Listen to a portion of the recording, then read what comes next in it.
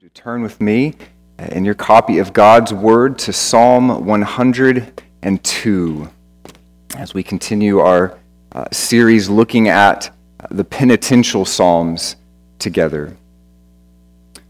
Psalm 102. And as we have been doing throughout this series, I would like us to stand together and read this chapter of Psalms together out loud this morning. Of all the Psalms that we will read together and look through, this is one of the longest Psalms, 28 verses, so there need some perseverance this morning as you stand and read with me. We'll pace ourselves, we'll make it through, it's going to be okay. If you don't have the English Standard Version, we will have those words on the screen, as that's where I will be reading from, and so you can read along on the screen. So let's begin reading together this morning, Psalm 102, beginning in verse 1. Hear my prayer, O Lord. Let my cry come to you. Do not hide your face from me in the day of my distress. Incline your ear to me. Answer me speedily in the day when I call. For my days pass away like smoke, and my bones burn like a furnace. My heart is struck down like grass and has withered. I forget to eat my bread. Because of my loud groaning, my bones cling to my flesh. I am like a desert owl of the wilderness, like an owl of the waste places. I lie awake. I am like a lonely sparrow on the housetop. All the day my enemies taunt me. Those who deride me use my name for a curse. For I eat ashes like bread and mingle tears with my drink. Because of your indignation and anger, for you have taken me up and thrown me down. My days are like an evening shadow. I wither away like grass. But you, O Lord, are enthroned forever. You are remembered throughout all generations. You will arise and have pity on Zion. It is the time to favor her. The appointed time has come. For your servants hold her stones dear and put pity on her dust. Nations will fear the name of the Lord, and all the kings of the earth will fear your glory. For the Lord builds up Zion. He appears in his glory. He regards the prayer of the destitute and does not despise their prayer. Let this be recorded for a generation to come, so that a people yet to be created may praise the Lord. That he looked down from his holy height. From heaven the Lord looked at the earth, to hear the groans of the prisoners, to set free those who were doomed to die, that they may declare in Zion the name of the Lord, and in Jerusalem his praise. When peoples gather together and kingdoms to worship the Lord. He has broken my strength in mid-course. He has shortened my days. O my God, I say, take me not away in the midst of my days. You whose years endure throughout all generations. Of old, you laid the foundation of the earth, and the heavens are the work of your hands. They will perish, but you will remain. They will all wear out like a garment. You will change them like a robe, and they will pass away. But you are the same, and your ways have no end. The children of your servant shall dwell secure. Their offspring shall be established before you. Let's pray. Lord, we come before your word this morning, and we submit ourselves to it completely as our authority. God, I pray in these moments that you would speak clearly through your word, that we would know the truth that is here before us, and we would come away changed, not because of anything clever that I have to say, but through the power of your word proclaimed and your spirit moving in our midst this morning.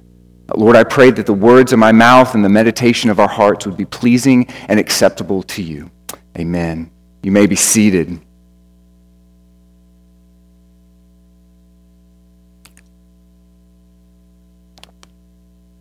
The pastor, John Piper, famously tells a story of a time when he was reading a news article about a couple who had moved to Florida in retirement, and they were spending all of their days collecting seashells on the beach. And this entire article was about this couple who, quite literally, were giving their life to seashell collection.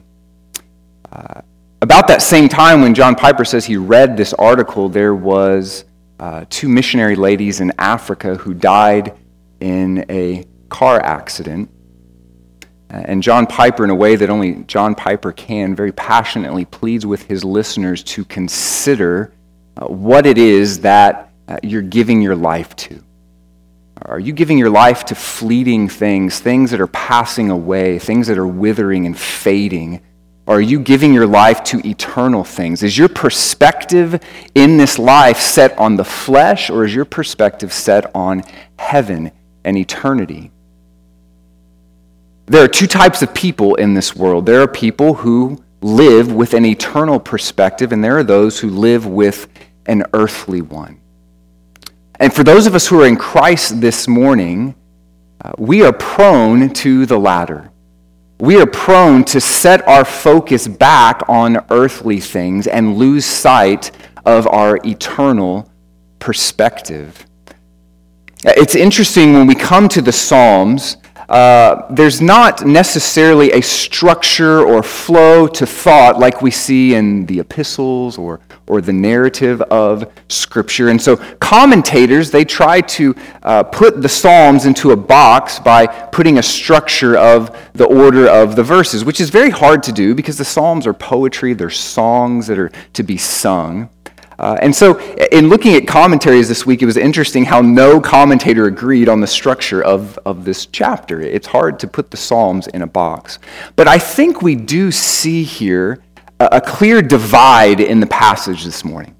As we read through this, I hope you notice that the first 11 verses are very sorrowful, very almost depressing, full of anxiousness and fear as the writer focuses his attention on his temporal state, on earthly things. But then if you notice there in verse 12, there's a shift in the psalm.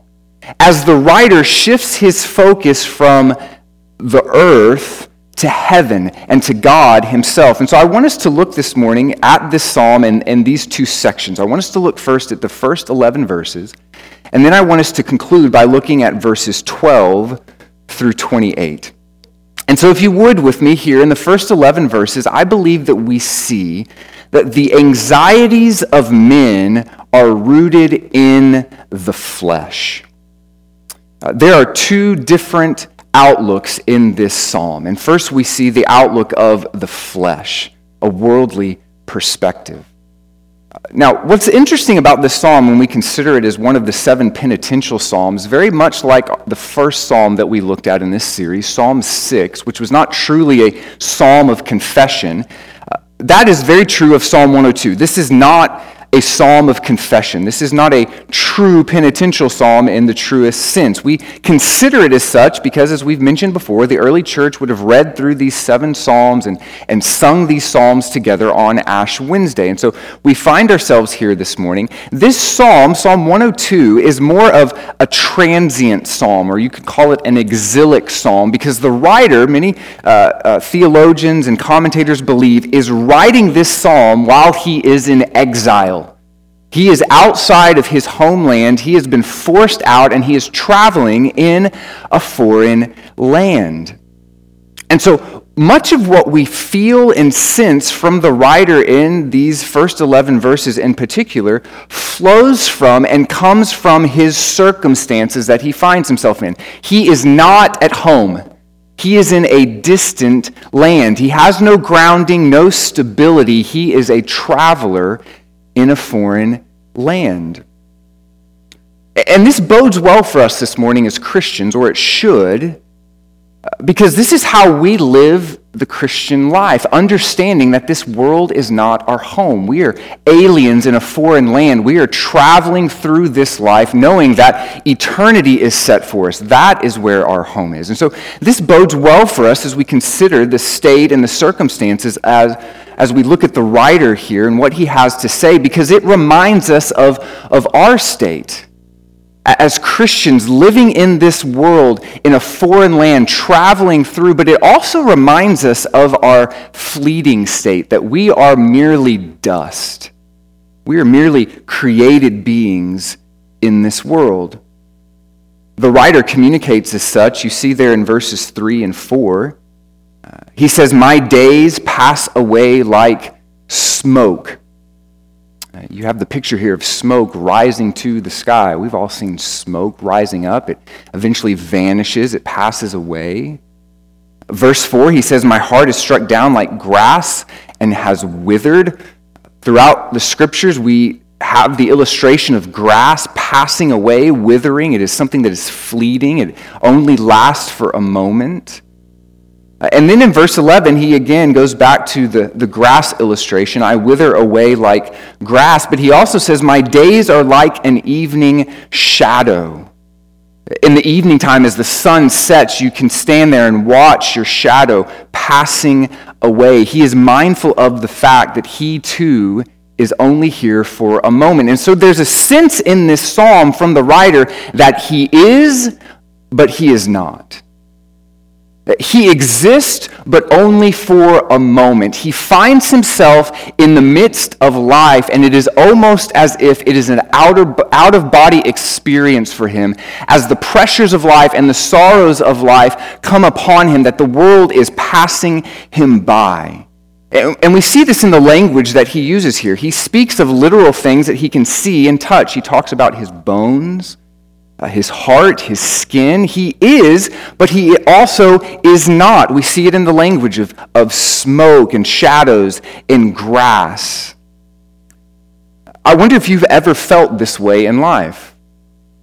As you're walking through this life and the pressures of the world and the things of the flesh begin to consume you, that you too feel and sense that you have no control, that you are just simply watching as the world passes you by, and it is only for a moment. And maybe you ask like Solomon does, what is this for? What is the purpose of life? And the state that he finds himself in produces a sense of loneliness. We see this in verses 6 and 7, where he compares himself to a couple of birds here. First, he compares himself to a desert owl who is in the wilderness, in the waste places. He is completely alone. He has no companionship. He is surrounded by wilderness. Then in verse 7, he compares himself to a sparrow on the housetop. We sense his state of loneliness, his state of sorrow as he is away from his home in this time of exile. But we also feel the sorrow from the writer. We see this in verses 8, 9, and 10, language that we have heard throughout the penitential psalms. Verse 8, "All the day my enemies taunt me. Those who deride me use my name for a curse." Again, the writer, although this is not David, but much like David, feels that his enemies are against him. They are deliberately seeking his harm. Verse 9, he says, "For I eat ashes like bread and mingle tears with my drink." I love this because if you have ever traveled in a foreign land for any period of time, you know the feeling of the excitement of the new culture and the new food for a few days, and it's kind of fun to eat the different things that taste different and smell different, but after a few days of that diet, you feel hungry. And you cannot satisfy your hunger, and you can't wait to get back to the States and have a salad with ranch and a big fat juicy steak and a baked potato. He finds himself in a foreign land and he cannot satisfy even his hunger.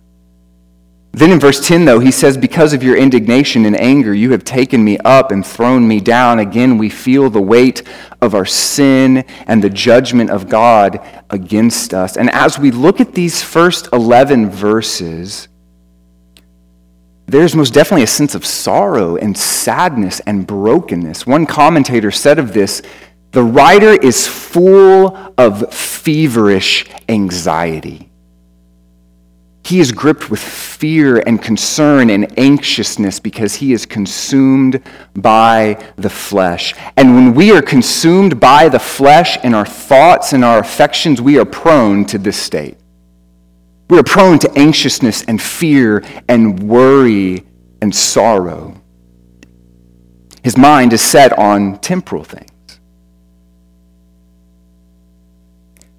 I was reading recently that the average American spends just over 7 hours a day looking at a screen. This is a shocking number to me.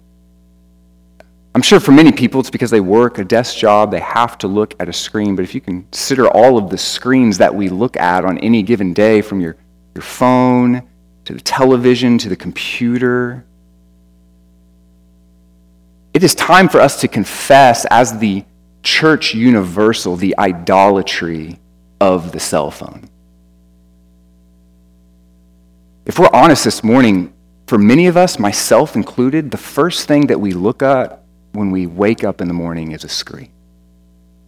And the last thing that we look at before we lay our head down to sleep at night is a screen.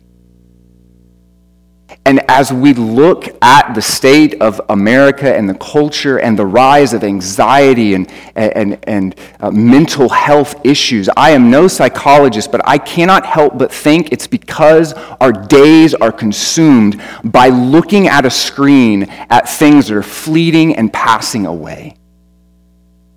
And we are anxious and we are fearful because so much of our time is caught up in things that are worthless and have no eternal perspective. Whether it's social media or Facebook, YouTube, the television, just aimlessly scrolling, mindlessly scrolling on our phones, looking at images after images, videos after videos, filling our minds with things that have no significance. When we consume ourselves with the flesh and our perspective is set on worldly things, this is the state that we find ourselves. And as Christians, we should not live in such a state of sorrow. Where do we look to find hope? Well, we look, as the writer shifts his focus in verse 12, to the Lord. In verses 12 through 28, the last half of Psalm 102, I believe we see that the hope of God's people is found in God himself. And so notice here how the passage shifts from the sorrow of the first 11 verses to the joyous knowledge of simply knowing who God is. You can see it there for yourself in the text. Verse 12, a 3-letter word that gives us so much hope time and time again in the scriptures, but. A few weeks ago, we looked in Ephesians where Paul was telling us, this was your former state, but now in Christ, this is who you are. So often, this simple word, but, in the scriptures is used as a word of encouragement to us, and we see it as the writer shifts his focus from himself to the Lord. His perspective shifts from himself to God, and this changes the complete outlook of the psalm. We shift our focus as we look at this passage from a fleeting existence to an eternal God. And so I want us to notice a few things that he highlights here about God's eternal state and how it relates to and compares to David's temporal state. So there's 6 things that we see here about God's eternal state that gives us hope and joy this morning as we shift our focus from temporal things to eternal things. The first one is the Lord's eternal fame. Look at the second part of verse 12. It says, you are remembered throughout all generations. Verse 15, nations will fear the name of the Lord, and all the kings of the earth will fear your glory. We see it again in verse 18. Let this be recorded for a generation to come, so that a people yet to be created may praise the Lord. And then finally, in the second part of verse 24, we hear this language again. You whose years endure throughout all generations. From generation to generation, the name of the Lord will be praised. His fame is known throughout all of time and space, and there will never be a generation that comes who does not praise and know of his fame and his glory. He is not affected by adversity. He is not affected by the circumstances of life and our rebellion. His name will be lifted high throughout all generations. We secondly see here the Lord's eternal reign. We go back to verse 12. In the first part, it says, "But you, O Lord, are enthroned forever." And then verses 25 through 27 communicates this to us more. It says in verse 25, "Of old you laid the foundations of the earth." He was there at the beginning. "And the heavens are the work of your hands.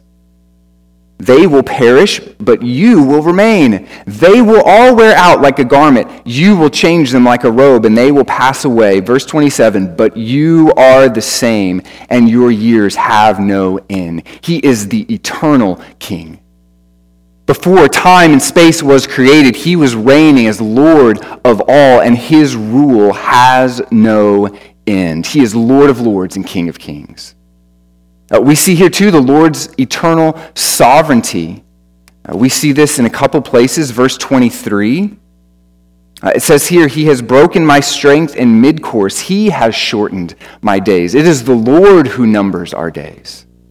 The Lord himself is the one who sets our time on the earth. We see it also in verse 28 when it says, "The children of your servants shall dwell secure. Their offspring shall be established before you." It is he alone who establishes our steps. This word sovereign that we use so often means that God has the right and the wisdom and the power to do as he pleases. And throughout all of time and space, he has always accomplished his perfect sovereign will. And he will continue to do so throughout eternity. We also see here the Lord's eternal mercy. Look at verse 13. It says, "You will arise and have pity on Zion. It is the time to favor her." He has pity and mercy on Zion. We see this also in verse 16. "For the Lord builds up Zion. He appears in his glory." This word Zion here in the New Testament, as you're probably aware, is used to speak of the people of God, the nation of Israel, God's chosen people. As we think of a New Testament context, though, we can affirm that Zion is the people of God throughout all generations. It is the church. We see, though, also not just God's mercy on the church, but on those who are outside of the people of God. Verse 19, that he looked down from his holy height. From heaven the Lord looked at the earth to hear the groans of the prisoners, to set free those who were doomed to die.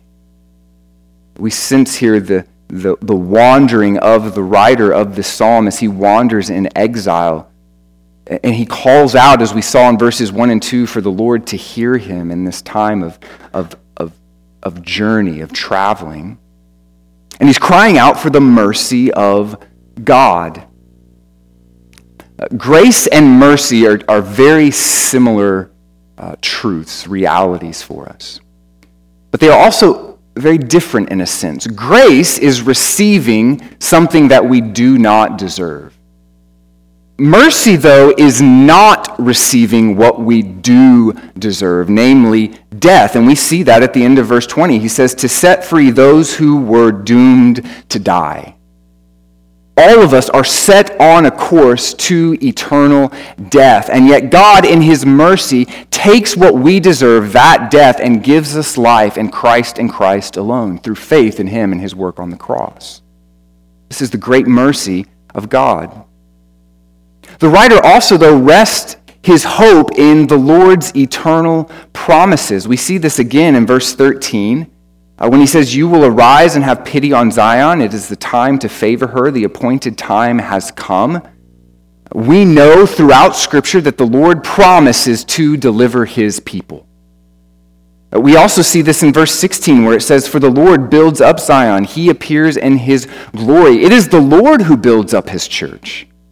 He promises to build his church throughout all generations. And then finally, we see this church being built up throughout the nations. Verse 22, when peoples gather together and kingdoms come to worship you, the Lord promises that there will be people from every tribe and tongue gathered around the throne in eternity. And the writer clings to the promises. But finally, here we see the Lord's eternal faithfulness. We see this again in verse 27, which we already read, these beautiful words, "You are the same, and your years have no end." Our God does not change. He does not contradict himself. He does not pass away. Although we, along with all of creation, are fleeting and are like dust, he is eternally the same. And we find hope in that this morning. We set our minds on him this morning.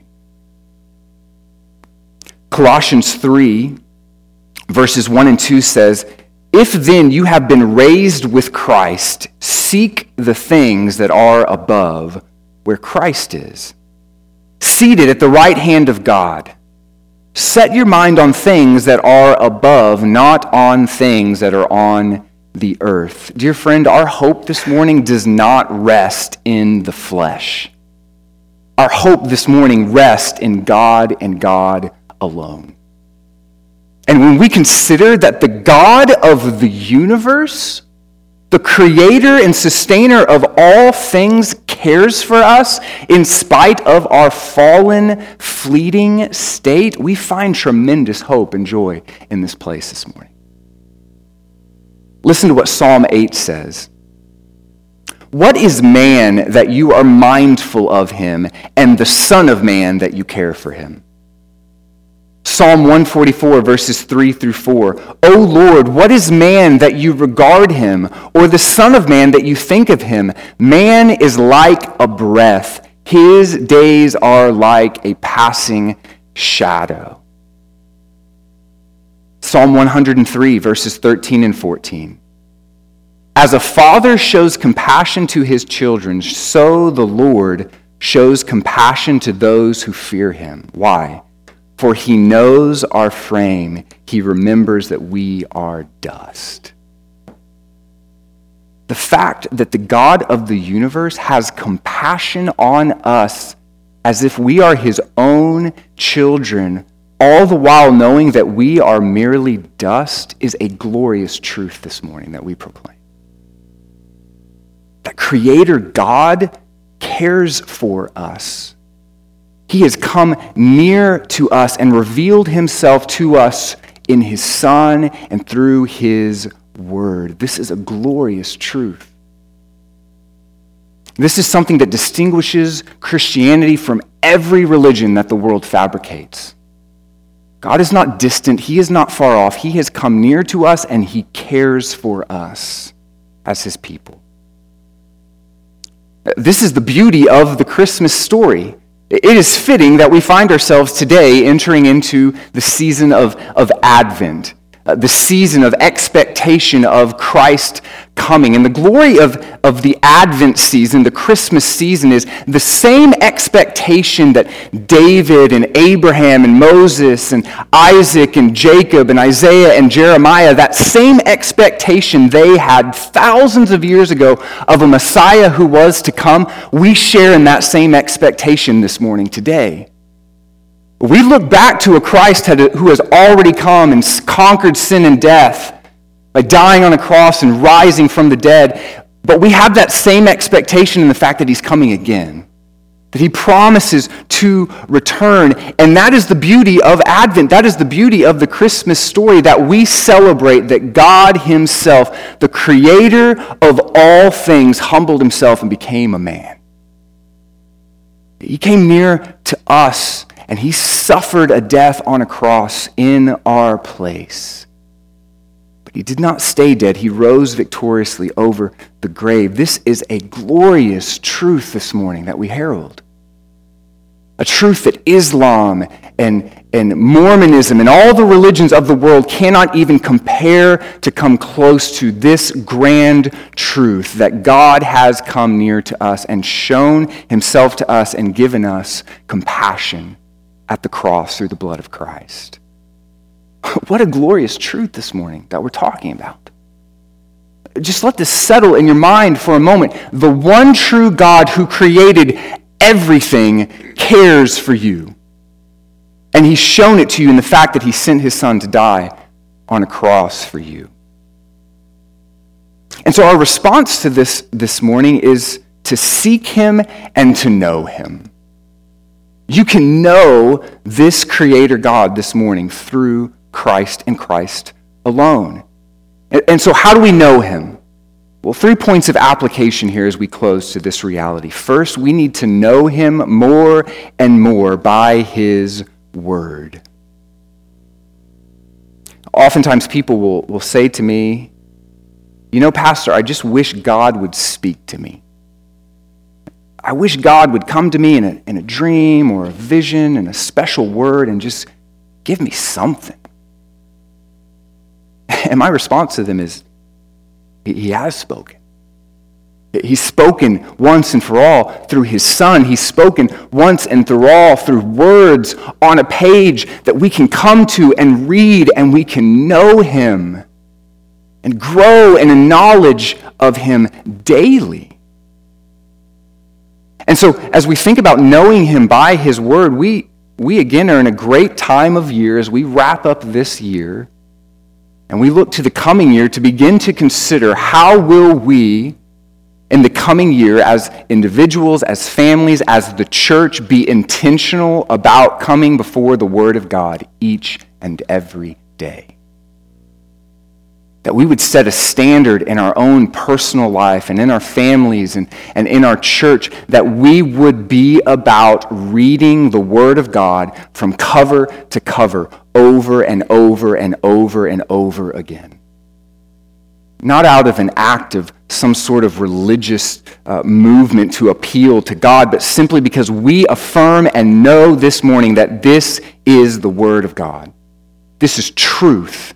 That Creator God has spoken to us, and this word is life. And so my challenge for you this morning and for myself is, as we look to this coming year, begin to think through how can you be more intentional and deliberate to spend time in the Word of God each and every day. And you say, Pastor, I don't have time for that. Here's my challenge to you. If you have an iPhone, you can set a screen time monitor. I want you to set that, and I want you to come back later and report to me how much time you spend looking at your screen each day. And then I want you to tell me you don't have time for the Word. We have time, friends. Spend time in the Word of God. One of the greatest graces that God has shown me in my life is Scripture reading plans. For about the last 20 years, I have had a Scripture reading plan that I read through and read through the pages of Scripture over and over and over again. And this is such a joy because there is a deliberate, intentional commitment to being in the Word. And it's not a distraction of sitting down and thinking, where am I going to be today? And you just find yourself just reading through the Psalms and the Gospels, and then you read a little bit of Leviticus and you get overwhelmed, and so you go back to the Psalms, but you have a plan, you have a strategy. You are committing to and saying, Lord, this time is for you. How can you be more intentional about being in the Word each and every day? How can you be more intentional about bringing your family before the Word each and every day? If you aren't already thinking about these things, my encouragement to you would be to do so. There are many Scripture reading plans out there to fit different schedules. There are lots of resources for parents who want to read through the Bible with their children. Think about these things. The second point of application is, first, know him by his word, but secondly, pray to him. Speak to him daily. Again, set aside time where you can intentionally commit your request to the Lord, where you can intentionally express your adoration to the Lord, to confess your sins to the Lord, to express your gratitude and your supplication to the Lord. Set aside time each and every day to to present your request to this Creator God. This is the glorious truth that we're thinking of in the Psalms and prayer and confession that we saw in verse 1, that God hears our prayers and He answers our prayers. And He wants us to bring our request before Him, and so we should do so. Again, as families, that we would be intentional about praying together, praying for our children, praying for our spouses, that we would be intentional as the church to be about prayer. This is something I'm really excited about in the coming days. We're going to talk more about this, but in the year 2023 as a church, we are going to be very intentional about prayer. We're going to have a weekly prayer guide that we're going to be walking through as a church. We're going to reopen our prayer room and encourage people to come up here during the office hours each day of the week and be about praying for our church and our family and for the nations. I have encouraged our team leaders to think about how they and their teams can be intentionally about prayer. If we are going to be a church that thrives in the ever-changing days, we must be a people who pray fervently. Commit to prayer. Set aside time to pray. But finally, the third point of application. First, know Him by His word, pray to Him, but point others to Him. We're talking about the greatest news that the world has ever known. And yet, how often do we keep this news to ourselves? The Christmas season is a great time to point others to the glorious news of the gospel. Think about how you can be intentionally sharing Christ with your neighbors and your co-workers and just random people that you run into at Walmart.